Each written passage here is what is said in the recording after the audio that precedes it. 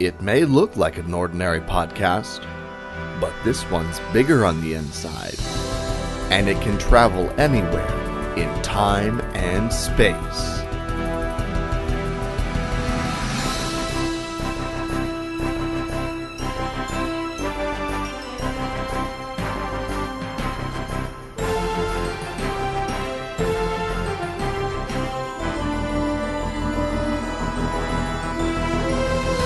Pack your sonic screwdrivers and your jelly babies. Grab your hats, scarves, and tighten your bow ties. You're the companion now, so get ready to run with your hosts, Jason Hunt and Paul Gann.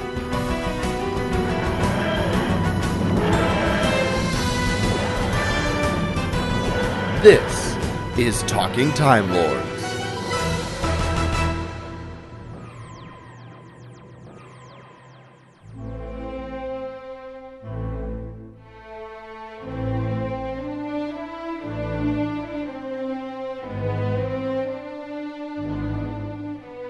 Hey everyone, and welcome back to another fantastic episode of Talking Timelords. This is episode number 93, Witch's Brood.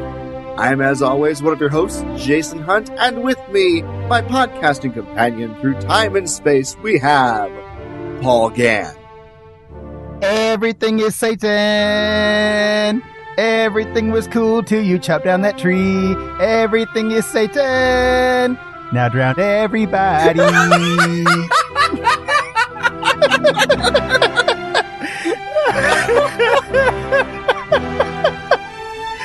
Copyright Talking Time Lords 2018.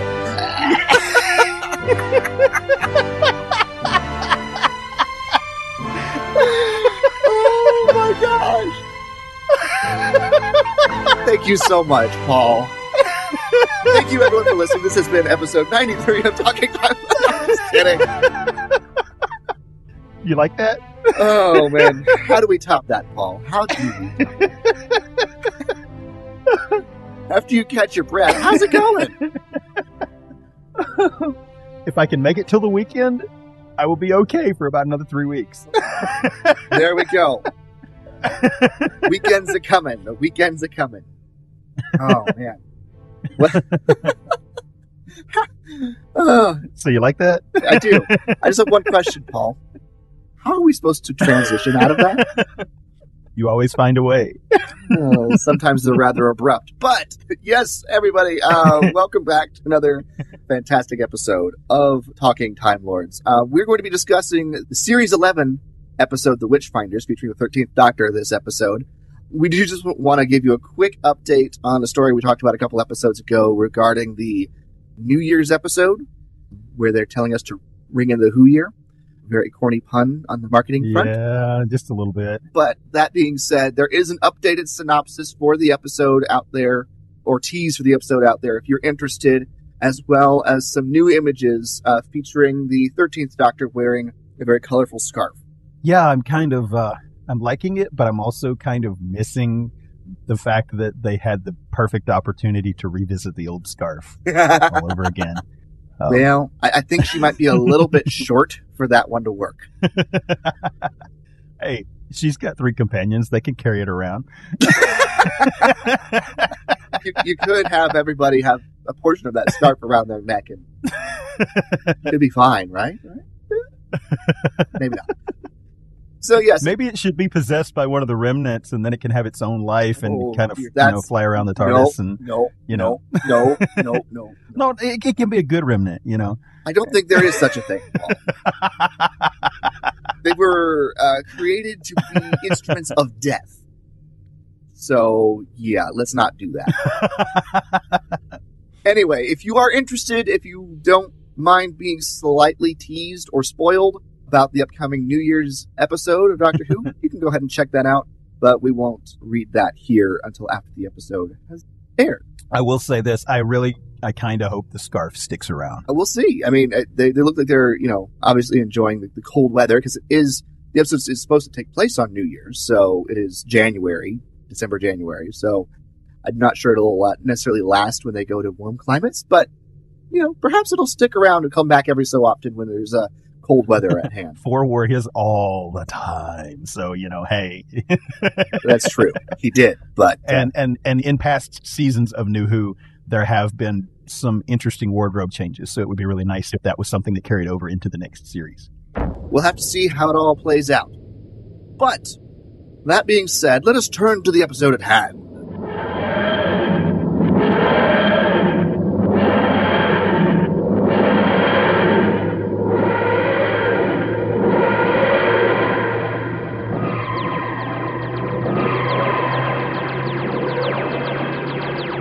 We are diving into the Witchfinders.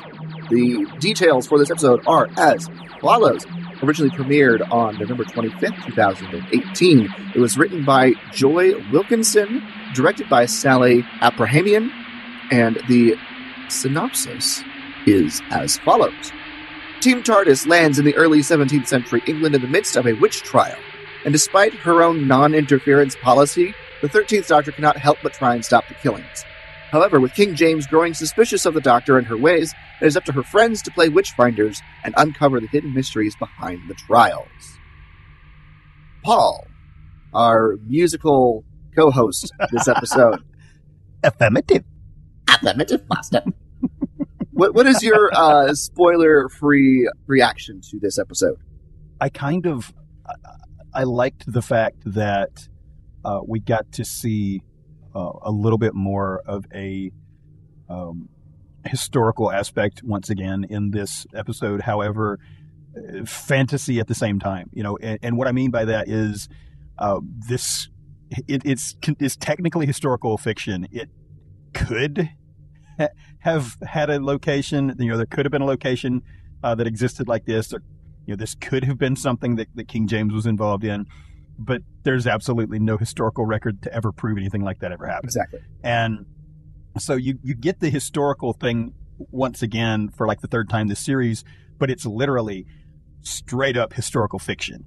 And I like the fact that we get that this time around, because it's nice sometimes to just have one of those what if type of episodes. Yeah. Just to kind of mix everything up and kind of give you that warm Doctor Who feeling that you get throughout those episodes over the decades of Doctor Who, because you have so many of those. Yeah. Even the Atlantis episodes are technically historical fiction. So sometimes I think that's kind of fun when you get those kind of things. Well, I mean, they're based off of mythology, but you get my point. Yes. So I thought it was really fun. I do think that it was kind of almost heavy-handed with all of the references to Satan throughout this episode. But it also kind of, by the end of it, was making me laugh. So I started out, I was like, wow, really? You're going to keep going there, and then by the time we got to the end of it, I was like, I see what you're doing there. This is funny. Yeah. So yeah, I kind of enjoyed the little in joke there. I will say this much: the feeling that I got, especially with the villains in this episode, kind of took me back to some of the Ninth Doctor stuff that we got in Eccleston's series. They were just enough over the top that they felt like we were going back to like the Slovene, or you get what I'm saying? Uh-huh. I mean, yeah. It felt like a real Doctor Who kind of borderline cheesy villain when we got to the end of the episode. Yeah. I enjoyed this episode quite a bit. That should come as no surprise, I don't think. But they really kind of went back to a tried and true Doctor Who trope. Trope. I guess trope is a good word. Although trope generally has a negative connotation, I don't think it necessarily has to be. And it was really nice to have that familiarity back, especially this season when we've done a lot of you thought, and then, twist at the end. It was kind of nice to have a bad guy be a bad guy. But that's just it. We got the twist at the end of this, and it was the twist in the other direction. Right. So, right. yeah, we can talk about that. That's what I thought was nice. We can talk about that when we get there, but... Well, I'm not spoiling anything. No, I know. I'm just saying. Letting people know that we'll talk about that later in our spoiler section. But this definitely had some throwback feel to it. You're right. It definitely had some Ninth Doctor feeling to it. Honestly, as we started dealing with the witches in particular, they had the feel of there's these vampiric kind of, they call them Havamors in The Curse of Fenric, which is a 7th Doctor episode. Mm-hmm. For anybody who's watched that classic story, they might recognize some of the way that the witches acted were very much similar to the way that the taken over people acted when they became the vampires in that story. They almost felt zombie-like at some point. Yeah, you know? A bit. So it was really kind of nice to get the modern and classic elements, kind of mixed together in this episode, in my opinion. But I think we should start hitting some of the details here. So pause and give River her space. Spoilers. You have been warned. All right. So let's jump into our review here of the Witchfinders. Paul, is there a topic or a character that you want to kick off with? Well, I actually wanted to point something out, and we can kind of talk about this and then move on from here. First of all, Alan Cumming was great in this episode. Yes. He played King James I, for those who are wondering. Yes. But before the series ever started, there was actually a news article that came out that said that Alan Cumming had spoiled who he was playing in this series right out of the gate. Yep. And the news article specifically said that he was supposed to be in the 3rd episode of the series. Mm-hmm. Okay? Which we now know from release was actually Rosa. Right. Okay? But if you go back and watch this episode, and I didn't actually think about it at first, but as I was watching the episode, it started to unravel in my head. I see now why this should have been the 3rd episode, because it's the very first time that they go back in history and the Doctor specifically says, you cannot change anything. You cannot alter anything. You have to protect history. History cannot change. And that's the first time that she makes reference to that in this episode specifically, because we've already gotten 2 other episodes this series on release where she's made mention of this, but she did not come right out at the very beginning of the story and say this definite thing to this trio and then have them question why she said it. Do you see what I'm saying? Well, let me finish. Yes. Okay. All right.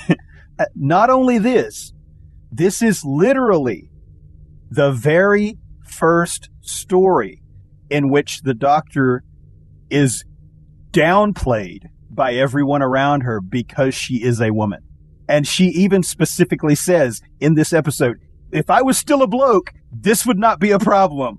Do you see what I'm saying? I mean, so it perfectly carries over with the 2 episodes that we got at the beginning of the season, and it would fit perfectly in the mix of them trying to get back to their own time before they ended up showing up with Rosa.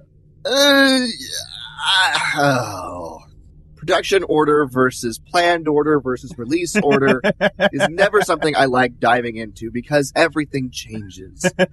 Everything changes. Nothing is set in stone when it comes to things like this. I can kind of see where you're coming from, although she does get dissed in Arachnids in the UK by the hotel owner.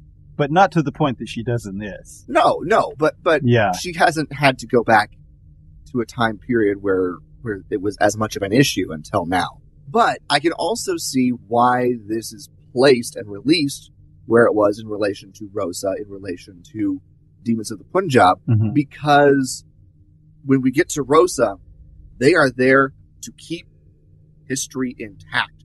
They are there and they are working specifically to ensure history plays out the way history was supposed to be. And that is their goal. That is their set plan in that episode. We get to Demons of the Punjab and it's like, well, let's take a look around. Let's see what happened, but you can't interfere. So it's sort of a bit more hands-off. And this time she's like, don't touch anything, and it's like one of those things, but then she breaks the rule. She's like, no, let's get involved. We got to do something. So it's which ironically enough is the way that it's supposed to have happened in the first place, because the very things that happen in this story cause the events to take place the way they were supposed to begin with. I think I followed that. Because when Graham says there's no historical record of this place even existing. Right. Yeah. That's the events of this story are the reason why there are no historical records of this place ever existing. Right. And I think that sort of gives the Doctor the wiggle room to get involved. But, it also, aliens change everything when it comes to historical events and that sort of thing. I'm not saying that I'm completely correct about what I'm saying here, but I'm saying that it makes sense. It could, but I'm also, what I'm looking at here now is the devolution of the Doctor's restrictions on what they do when they go back in history. She's reverting back to her norm. What I almost want to say, though, is that Chris Chibnall was like, you know what? We're going to take this and move it further back so that people forget about this news article. You know what I'm saying? I don't know. I have no idea how any of this all happens, and we don't need to know. And I don't care. I don't want to dive more into the speculation on release order versus planned order versus production order. According to the TARDIS wiki, this was the 5th episode in production. So I have no idea. So one place says it's the 3rd, one place says it's the 5th, and one place says it's the 7th. Exactly. It's the 7th episode released. According to the TARDIS wiki, it was the 5th episode in production order. And according to this random article back way before the season started, it was supposed to be the 3rd episode. Who knows? I don't care. I really don't. So let's move on. Anyway, I just thought it was interesting because he specifically said he was playing King James in the news article. He did. So, he did. And that it was dealing with witchcraft. Mm-hmm. So that is definitely a big oops on his part. Yeah, I don't think that was supposed to happen. No, I don't think so either. Oh, we misspoke, by the way. This was episode 8, not episode 7. Right, yes. Sorry. We did. That was way back. We got in a hurry and got excited and, you know. Right. So. All right. It happens, folks. It happens. It happens. We're not paragons of all knowledge. We don't know everything exact. We do flub up. So we are not the TARDIS Data Corps. No. Although that has been known to give only specific information from time to time. It is interesting though to point out that Alan Cumming has been offered the role of the Doctor at one point in the past. Do you remember which Doctor that would have been? If I'm not mistaken, it was before Matt Smith came on board. Okay, so post-Tennant. Mm-hmm. Okay. I believe that's correct. Well, but he didn't want to move to Cardiff, so that's what gave Matt Smith the opportunity to step in and take on the role. Gotcha. Well, Alan Cumming was terrific. And one thing I will build off of that is that when he's first introduced, he's sort of presented initially as the villain, at least the antagonist to the Doctor and her companions. Right. Because she's trying to figure out and solve this problem without getting anybody else killed. And, of course, the problem is witches, of course. And King James is there to meet with Becca Savage, who has already killed 36 people in her village for being witches. Such an appropriate last name. Yes. And so, supposedly in order to root out the evil of Satan and the devil. And so he has come to witness this and to assist her in her struggle against the forces of evil, which of course means the likelihood of more deaths, which is not what the Doctor wants. So initially, Becca seems to be simply misguided and encouraged by King James, and he comes off as sort of the antagonist, the well-meaning antagonist, at least from his perspective. Because he has to fight Satan! Exactly, Satan! The servants of Satan must die. Oh, man. I think this episode had the word Satan in it more than any other episode of Doctor Who ever. That's possible.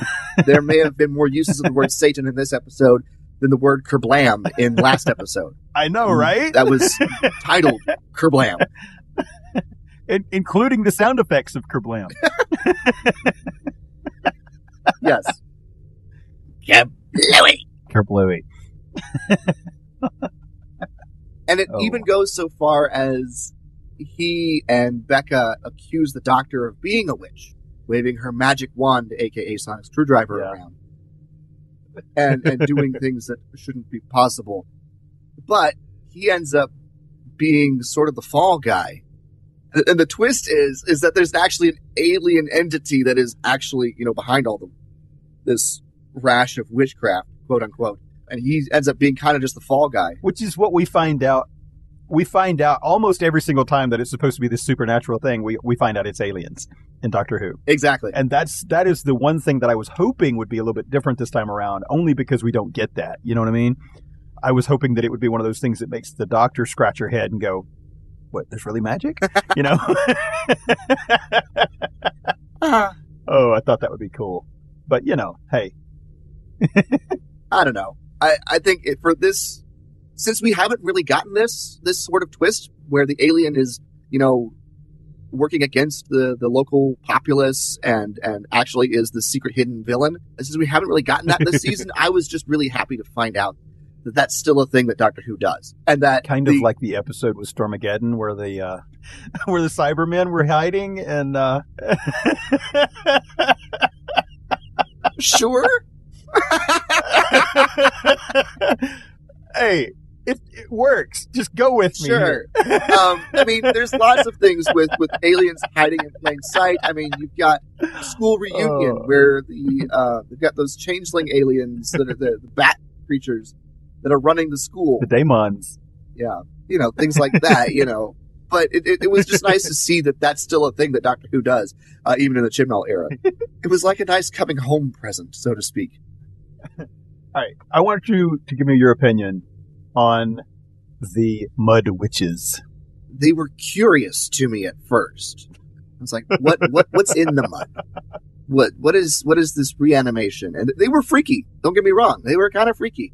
But they definitely walked around and behaved a lot like classic Doctor Who monsters, which, slow, stiff, kind of, meandering.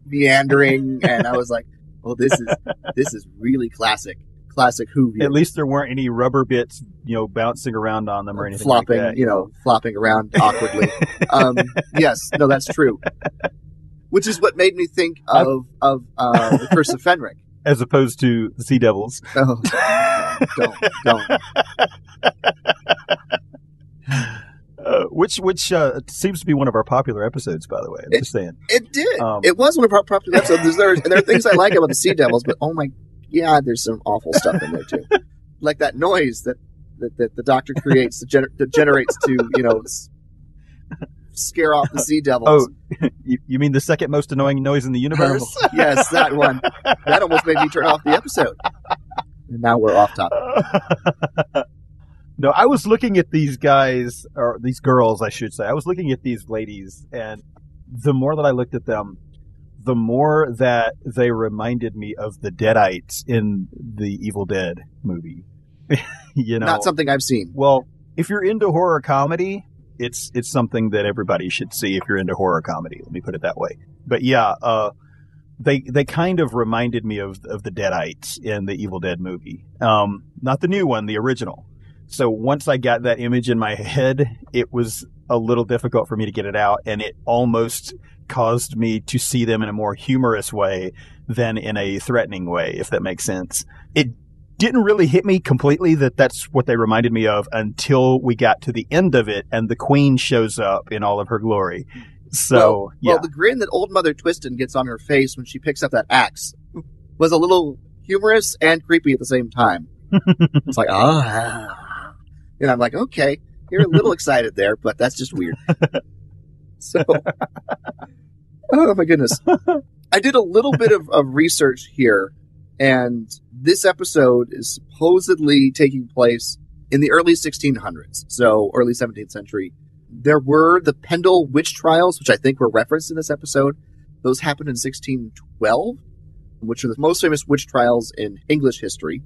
And Pendle Hill is actually where the tree was that was supposed to be the prison to keep the Morax, the aliens here, the mud aliens, imprisoned. Why does that name feel like a name that I've heard before in Classic Who? I don't know. I know that I haven't, but it just feels like one that I've heard. You know what I mean? Right. I might have to do some research later. But, yeah, it was a quite famous witch trial in England, and there was quite a few witch trials that happened afterwards. But in England, it looks like they died out somewhere around 1650, which is about the time that they sort of started in the United States. They moved west, young man. And of course, the United States, that all culminated at the end of the 1600s, 1692, 1693, with the Salem witch trials, which is what many of you will be more familiar with. So the Salem witch trials are directly inspired by the witch trials that happened in England earlier that century, including the Pendle witch trials and other things happening around this time period of this episode. And so the office of Witchfinder General, is something that was real.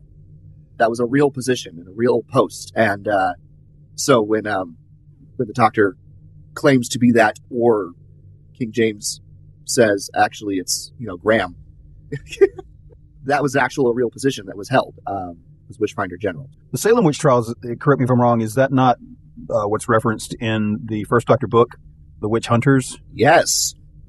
Great segue, my good son. This is not the first time that witch trials has been featured in Doctor Who. There was a book that was originally released in 1998 called The Witch Hunters. It was re-released in 2015 with a history collection, and that is where I purchased and read it. And it takes place in Salem, Massachusetts, during the Salem witch trials.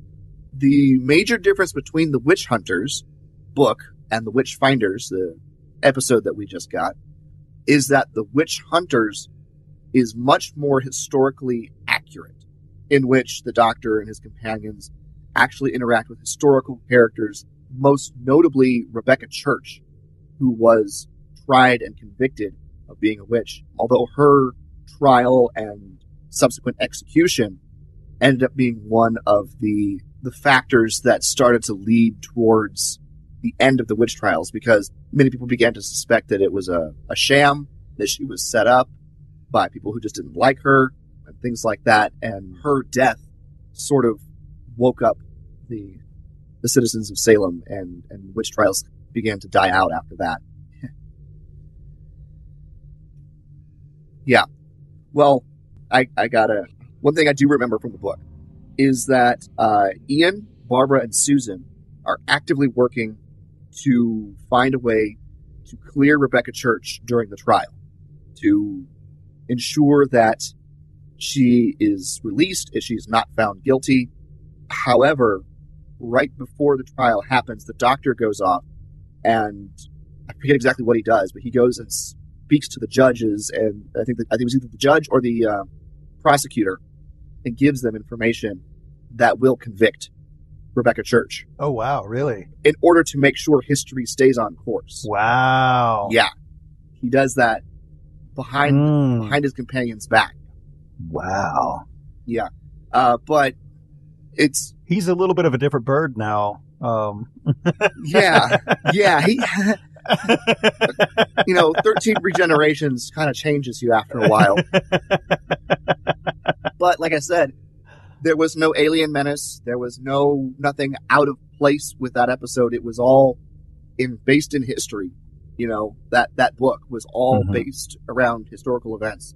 There was no alien threat. It was just them living through it, trying to figure out how you would have people who knew the history of this, how they would react. And it takes place after, things like the Aztecs have already happened. And so Barbara is still smarting from the fact that she was unable to change anything with the Aztecs and all that stuff. Right. So and the Doctor is still very raw from what happened with the Aztecs as well. Hence why he's... Well, human sacrifice will do that for you. Yeah. But similar time period, similar subject matter, very different plot. Yeah. We do have the Doctor being accused of being a witch, kind of without her companions knowing, because they're sent off to track down the Mud Witches. What do you think of that? Well, there was so much going on as far as subplots and stuff that it almost felt like a Star Wars movie because you kept jumping back and forth and back and forth and back and forth. One of the plots, though, that I thought was kind of nice was the story arc with the younger girl and the fact that she was trying to find a way to stop what was happening without having it happen to her. Right. Willa Twiston. Yeah, and I that kind of drew me more into the story, I think, than the initial part that the Doctor was playing in that, because it gave me a character to kind of relate to in the story, to kind of make me kind of feel like that I was part of that story, if that makes sense. Mm. So I find that anytime that they can make a character like that relatable to the audience, it kind of helps me enjoy the story even more. But I like it when the Doctor and the companions split up sometimes, because it gives you more story opportunities. Yeah. We've gotten a lot of stories this series where they were together and they were great, but you didn't have that dynamic that you've had in the past where you had, say, 3 and Sarah Jane, or the Doctor and Romana, that kind of thing. Mm-hmm. And they were in 2 separate places at 2 separate times and having 2 completely separate storylines that interwove with one another. Right. And so I kind of liked the fact that we got a chance to go back to that. And of course, that's when we discover through all of this that Becca Savage is essentially eliminating everyone in town because she's been infected by the Morak. Yeah. I didn't see that coming. I didn't either. Well, I as we started to get closer to the end, I began to suspect something was going on. Well, I was thinking at first that she was actually the real witch and that she was trying to take the heat off of herself. Right. But I didn't expect it to be what it was, if that makes sense. Right. Yeah. No. Exactly. Me too. I was like, she's actually a witch, or she's actually this alien that we're beginning to learn about, the Moraks, and we find out that Becca has been infected, and she's of course supposed to be the most pious person in town, but she's trying to hide the fact that she believes she's been taken over by Satan, the devil. She's attempting to atone for her whatever this sin is, or this corruption, by rooting out all other evil in town, hoping that it will heal her. That's the way that she sees it. And of course, not only that, the lady that we saw her kill at the beginning of the story, Mother Twiston, she literally did that to shut her up. Yes. So that she could not tell anyone. And that makes her the worst person in this story from that point of view, because she literally just absolutely committed murder just to keep a secret. Yeah. Yeah. And now, here's the crazier twist. Becca used to be related to Mother Twiston and Willa Twiston. She's a cousin. But she married up into the Savage family and became, essentially the ruler when Mr. Savage croaked. So it's kind of messed up. Yeah. So she killed her aunt to keep her aunt quiet, because her aunt, Mother Twiston, was the healer who, she created potions and salves and things like that to help healings and things like that. And that is why Becca asked for her assistance. And when Mother Twiston wasn't able to do anything for her to fix it, Becca had her tried and convicted as a witch to shut her up. And which is why she initially wanted to go after Willa in the first place anyways, because she didn't know what Mother Twiston had told Willa. That is so jacked up, man. It's not even funny. Yeah. I mean, her motivation behind that was completely different from her motivation with the other people that she accused of being witches, because regardless of whether or not her belief was incorrect with those other people or not, had absolutely nothing to do with what was going on with these 2 women. Exactly. Yeah. Yeah. So all of this, the lying and the scheming, kind of fell in on itself. And the Doctor, of course, shows up right in time to catch her in the act and to save Willa, convince King James that she's not a witch, and they really find out what's going on. And apparently the Moraks in ancient times were imprisoned in Pendle Hill. And the tree that had stood at the top of Pendle Hill was, in fact, a complex biolock that kept the Moraks, these mud creatures, imprisoned in the hill. Everything starts to come unraveled when Becca Savage decides that the tree is blocking her view and decides that it needs to be cut down. I'm going to blow up the Earth. It's obstructing my view of Venus.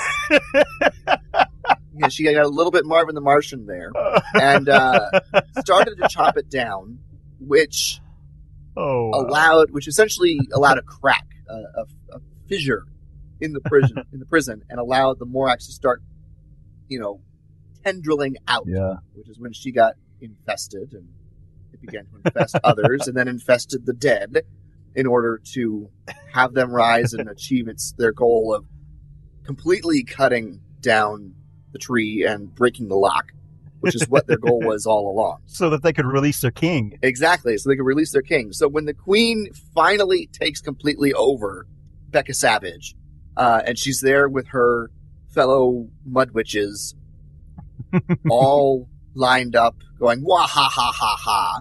That's when the Doctor is able to convince the king that something is rotten in the state of Denmark.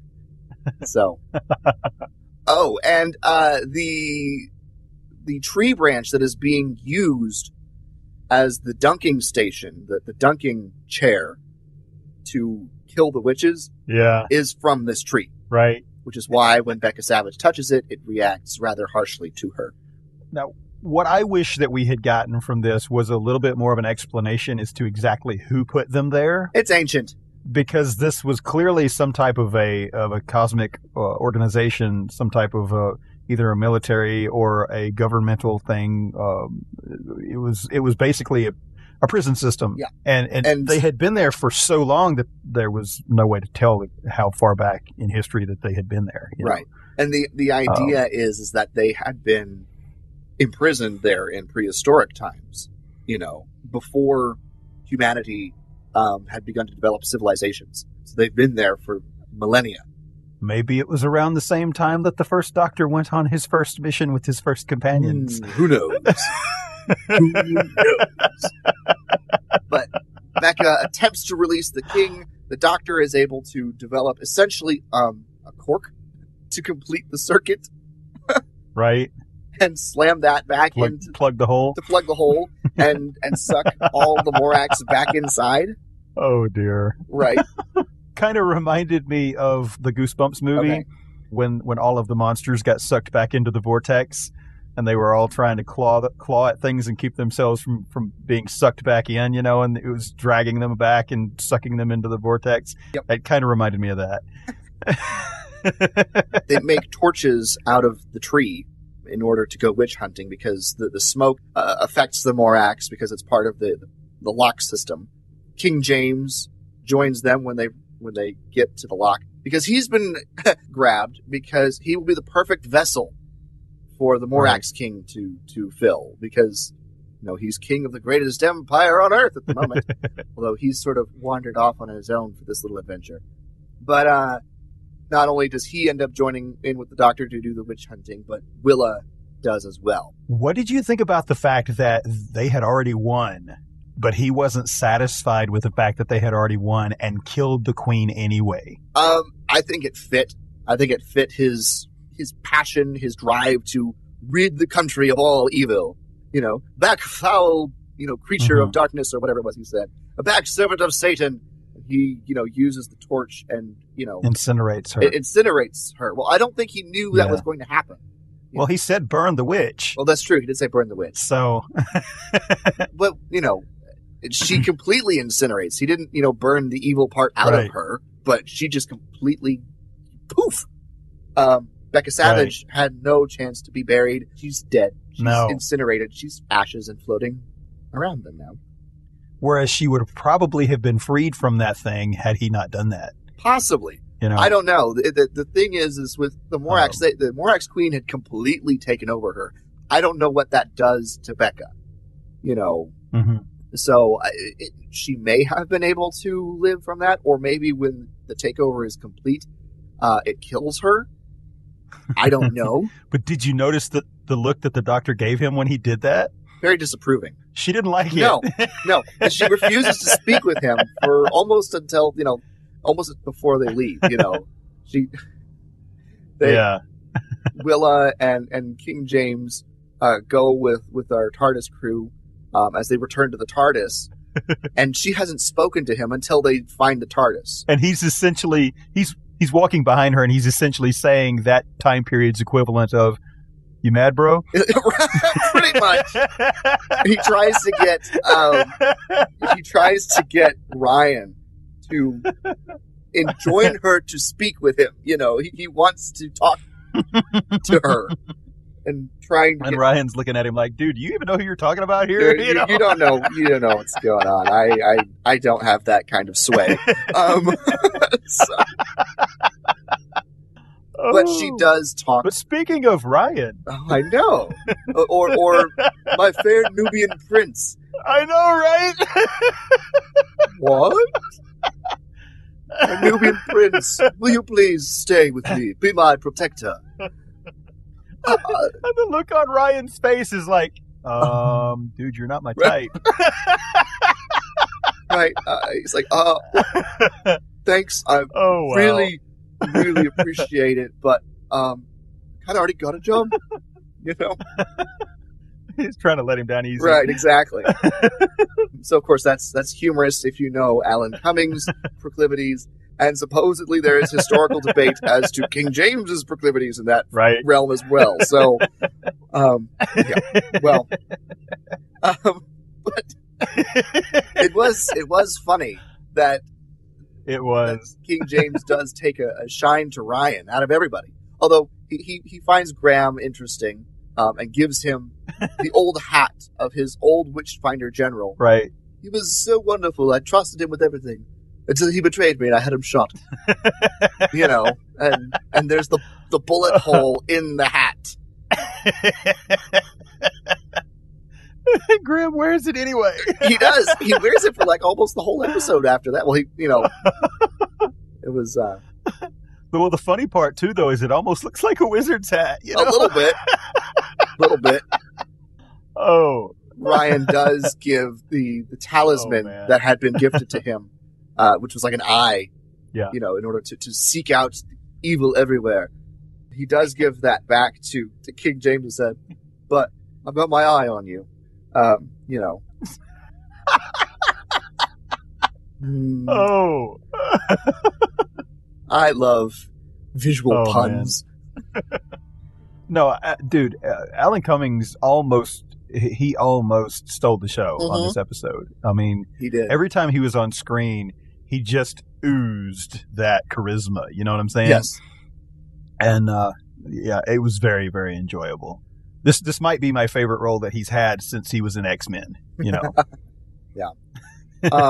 Willa says goodbye and says she's going to continue Mother Twiston's career as a healer, make and create the potions and salves and things like that, to be a healer or rather a doctor, because she, of course, now very greatly looks up to the Doctor.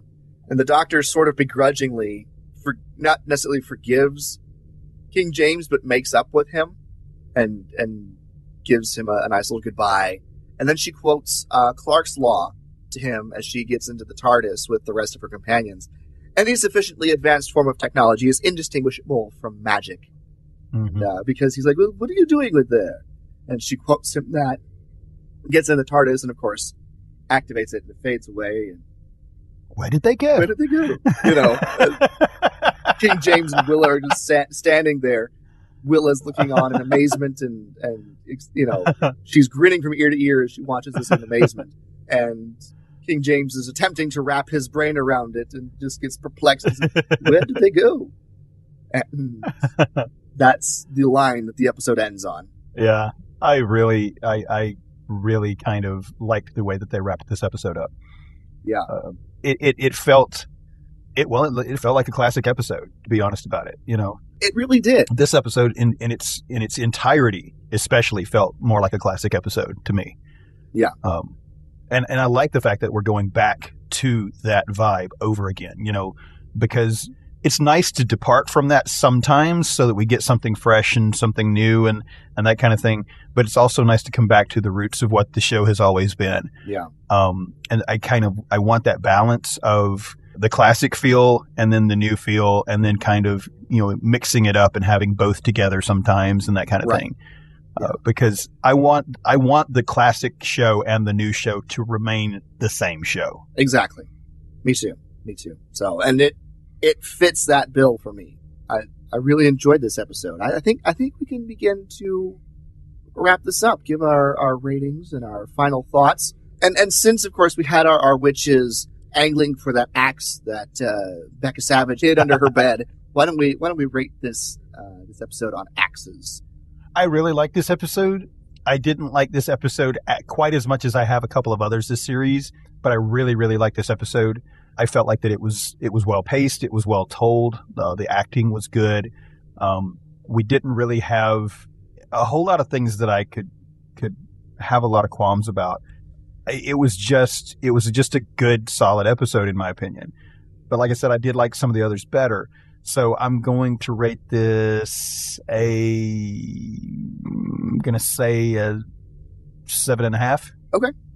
7.5 axes. All right. I am honestly wishing that I hadn't rated Kerblam as high as I did last time. Oh, really? Yeah, because I like this one better. Oh, really? But I don't think it deserves to be an 8.5 or a 9. So, yeah, I rounded up with Kerblam. I did say that last time. So, right. So I won't be rounding. Rated the same thing. But yeah, but I did quite enjoy this episode. This has been one of my more favorite episodes this season. I think I really enjoyed the Ghost Monument. I really enjoyed Rosa. And then this one. I think those might be my top 3 episodes this season. And I really just enjoyed the fact that we got a menacing alien behind everything at the end of the day. Again, I'm really... An actual villain? An actual alien villain that's trying to, disrupt history and the Earth and all that stuff. It's so nice to go back to that and to have an actual concrete, these are bad people. Stop them, Yeah. So I think when it comes to my stories, it's fun to explore the gray areas sometimes. But at the end of the day, I want my big bad guys to be bad guys. I want my big good guys to be good guys. And I like having the very defined difference there. And so that combined with the classic elements that were all over this story, combined with the acting and the characterizations of the, King James and Becca Savage and Willa, and all of that. I really, really enjoyed this episode a lot. There was some really funny moments and some, step back and think moments. And I think it was a very well balanced episode. So I'm going to give this one a nice solid 8. I really think it deserves it. Okay. So anyway, yeah, that's where I stand. Okay. Now I have to ask, do you think we'll ever see the Morax again? No. You don't? I don't think we need to, though. They were an interesting enough villain for a one-off episode, and I'm fine with them being the bad guys here and never seeing them again. If they come back, that would be neat, but I don't necessarily know how that would work and if it would matter that much to people. Well, it would probably have to be an episode that would be a prequel in terms of their own timeline.